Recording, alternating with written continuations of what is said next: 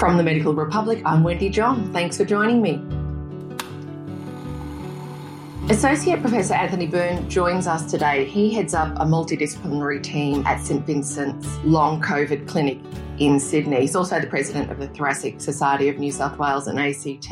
Now, the St Vincent's Long COVID Clinic was one of the first, if not the first, multidisciplinary long COVID clinics in Australia, set up at the beginning of the year. Anthony's going to give us a rundown on what's been happening, what trends have been observed, and how you as GPs can help your patients who have long COVID. Thanks so much for joining us, Associate Professor Anthony Byrne. You're welcome. Thank you, Wendy, for having me on the program. Look, we appreciate it. Keen to hear, have you observed any trends?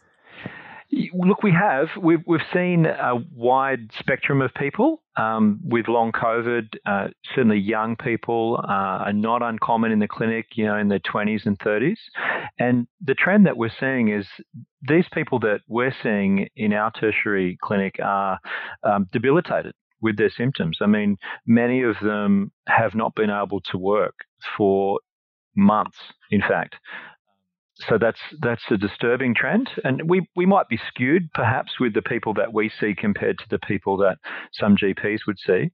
But the other trend to say is that people that think they have long COVID that we're seeing, it would only be a handful where we actually do the investigations and we think that their symptoms are better explained by other conditions. So is that right? So most of them do have long COVID? Most of them do, yeah. Most of the people that think they've got long COVID have got long COVID. They have got other conditions that are contributing, it's true to say, and that's in a way a good thing for us because we don't yet have any specific per se treatments for long COVID. So we look really hard for other things that we can find and treat to make people better. Right, and so if you could find those other elements that can be treated and that might ease some of the symptoms or some of the burden that they're carrying with long COVID. Yeah, that's one of the things that I really love about it is that it's detective work. It's just figuring out what the symptoms, because there's a bunch of them. Over 200 symptoms have been associated with long COVID. So it's a matter of working through it all and trying to attribute the symptom to a condition that may or may not be long COVID. Often it's long COVID, but there may be other things that are making those symptoms worse. So I know most of the symptoms, you've got fatigue, you've got breathlessness, sleeplessness, a lot of those more common issues. What are some of the outlier symptoms, some of those last 100 symptoms that you may not expect? Hair loss, funny rashes, altered circulation to the periphery, so toes, the classic, the COVID toes, which are sort of this different blue and red coloured toes that are probably the consequence of different circulation after COVID that occurs in some people. So there's some maybe less common ones that we see. And how do you distinguish whether people with those symptoms actually have long COVID? It is because they're in association with other symptoms that are definitely, that's long COVID for sure. Well, it comes back to the definition. So the World Health Organization definition of long COVID, and that it's attributed to that it's persistent symptoms that are not otherwise explained, and they're someone's had the virus, so you got to confirm that they've had the virus, and then confirm that these symptoms were not there pre-virus. Or if they were, sometimes there are symptoms that were there before the virus, but they're very clearly made worse. So the example of that is the person with an underlying respiratory condition. That might be COPD, chronic obstructive pulmonary disease. And so they're used to having cough and breathlessness. But if those symptoms of cough and breathlessness have very clearly gotten a lot worse since they've had COVID and they're now 4 or 5 months down the track, and we do a bunch of tests and we can't find another reason for it, then, that could be attributed to long COVID, those symptoms. Are any of the long haulers, so people who've had long COVID, really debilitated for some 2 years now? Are any recovering?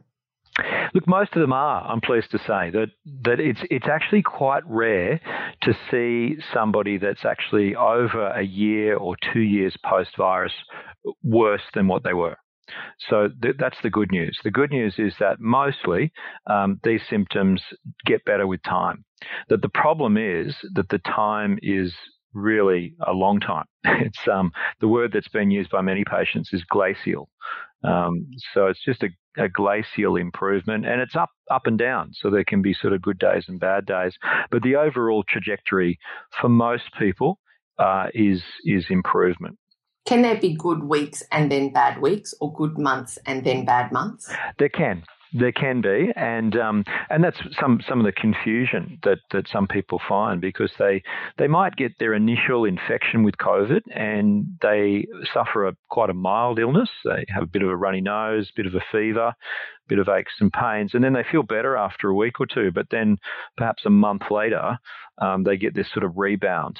And so that's not uncommon to have that sort of trajectory of mild initial illness, but then a month or two later, there's this overwhelming fatigue or post-exertional sort of malaise and fatigue, and then problems with memory, problems in concentration that someone notices maybe a couple of months after their initial infection. So that's not an uncommon scenario. In fact, in our study, the ADAPT study, we found 1 in 4 people had impairment, neurocognitive impairment after up to a year afterwards, and that was independent of how severe the initial infection was.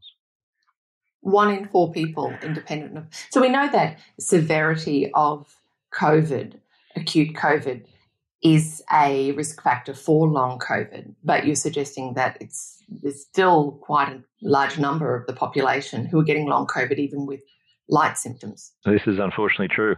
So it's very clear that if you get a really severe initial infection and you end up in hospital, that you've got a good chance of going on to develop long COVID, because those symptoms that were so severe take longer to recover. So if they're more than 12 weeks, then that'll meet a definition of long COVID. So we know that's the case, and certainly for lung outcomes and interstitial lung disease or scarring in the lungs, we see that in that population that were really sick and they ended up in hospital with pneumonia. So that's not unexpected that that's the case. But what's somewhat unexpected is those patients that were not severe in terms of their initial illness, at least its effect on the lungs, but its effect on the brain or other parts of the body initially are not bad enough to land someone up in hospital, but they still can have these symptoms that are persistent beyond 12 weeks. I'm going to ask you to speculate, which you may choose not to do. We now know that inflammation exists even after an acute infection, exists for about 4 weeks, and for some people 8 weeks, and that's also present for people who have long COVID for an extended period of time. Would you suggest that doing exercise in that first 4 or 8 weeks after having COVID and acute COVID, even if it's only mild symptoms, would you encourage people not to push themselves too much?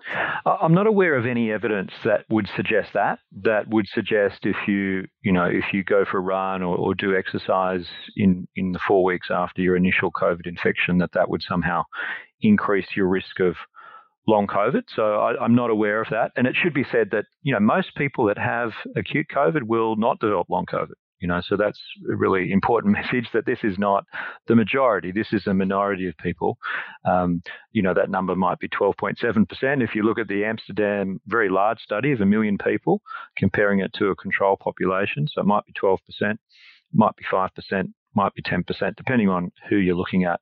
There is a study, however, that looks at stress, and that study was done from researchers from Harvard and published recently in, I think it was JAMA Psychiatry a couple of months ago, and they found that what's actually just as important, if not more important, than those risk factors for long COVID, such as having diabetes or having severe illness, just as important is the amount of stress that someone's under, the amount of anxiety and stress they're under at the time of their initial infection.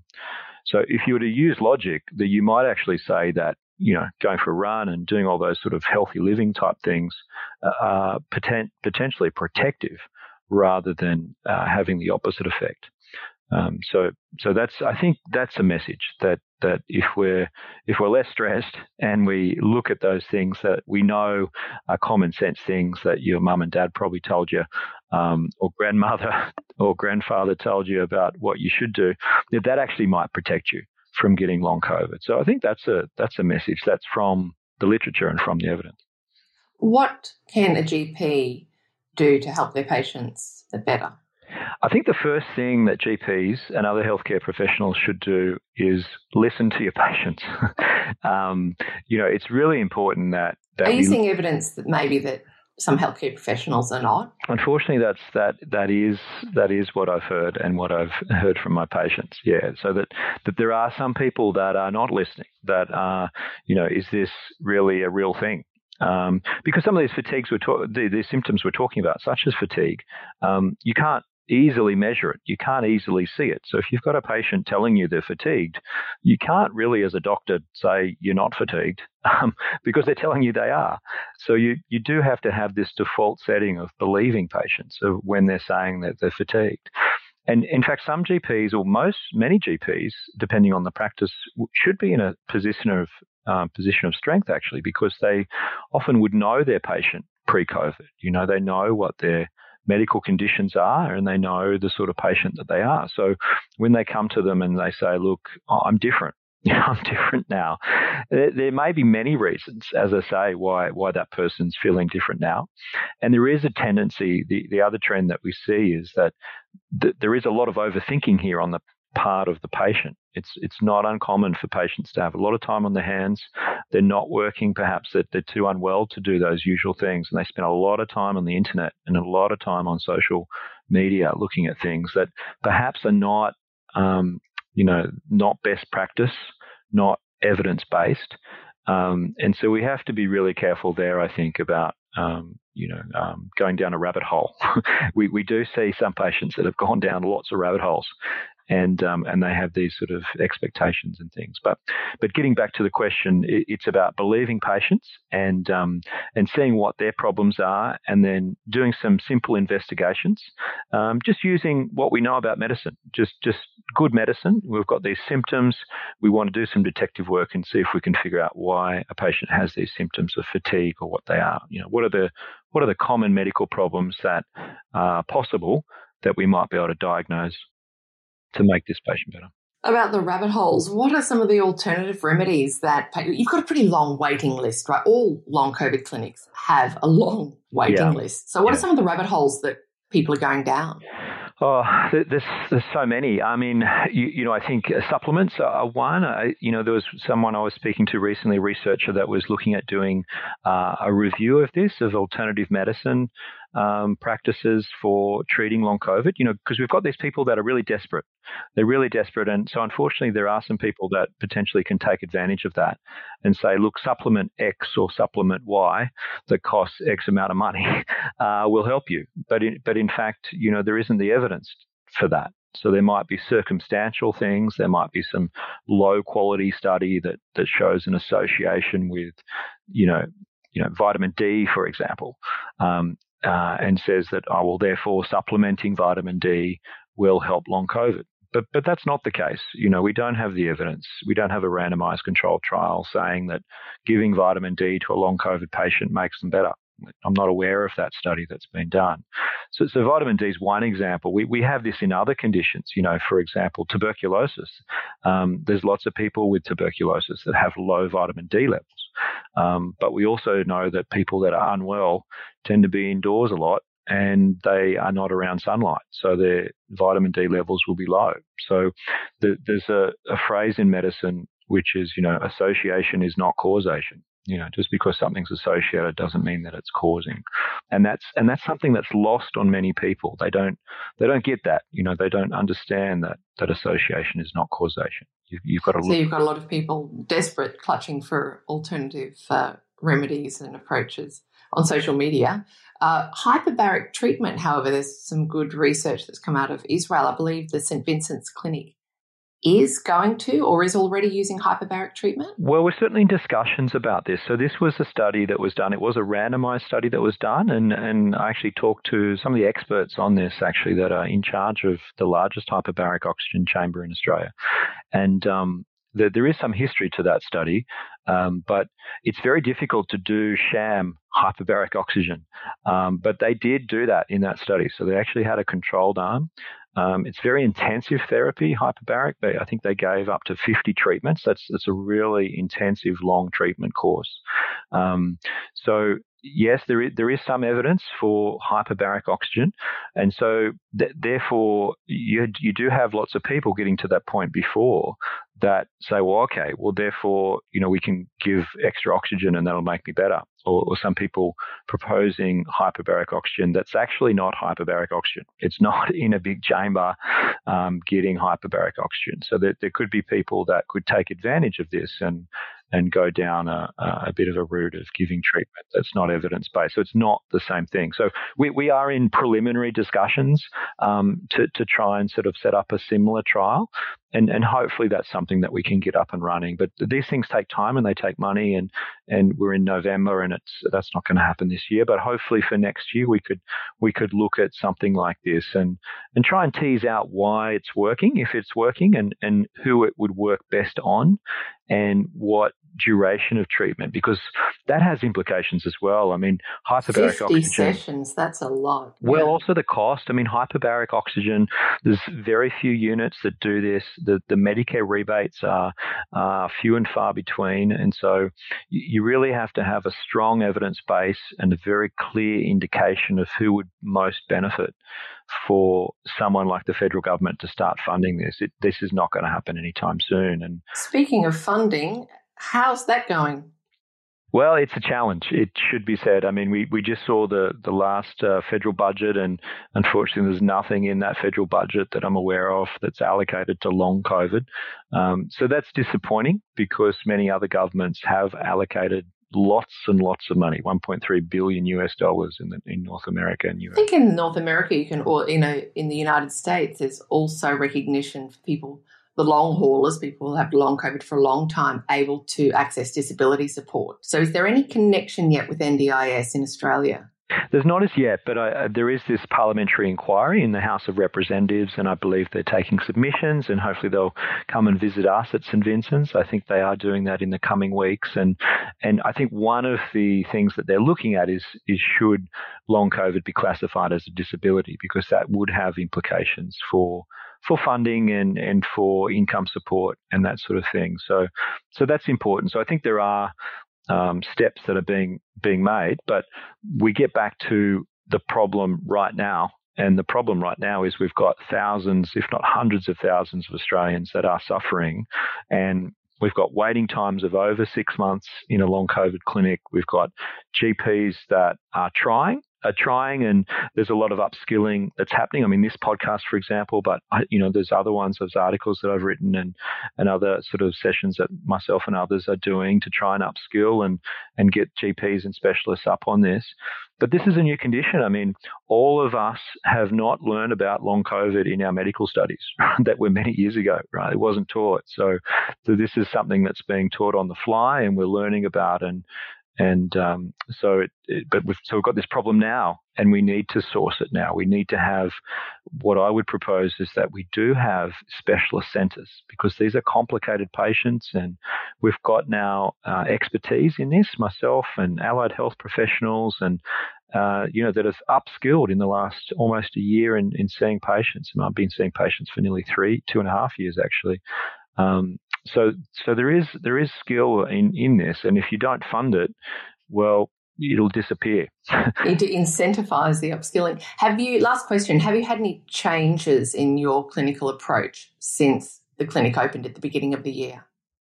It's been sort of an upward trajectory for us, I think, in terms of learning. I mean, we learn a lot from the patients. We learn what works and what doesn't work. I think the physios have had a lot of success in Tai Chi, for example, integrating that body and mind for the patients. having resources that you can point. So, because we know patients will go, looking for information. They're really hungry to know about this. So point them in the right direction.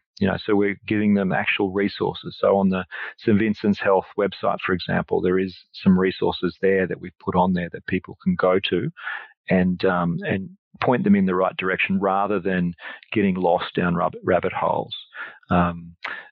Looking and talking to different people about the research and about the clinical trials and getting people interested in that, and laying the foundations for knowing more and improving the treatments. Because what we do know, what is certain about this virus is that it's not going away anywhere, that it's going to continue mutating, it's going to continue to be with us and causing disease, hopefully in smaller and smaller numbers, but nonetheless, it's still going to be there. We need to know how to treat it. That's great. Associate Professor Anthony Byrne, thank you so much for your time today. No, you're most welcome. Thanks, Wendy.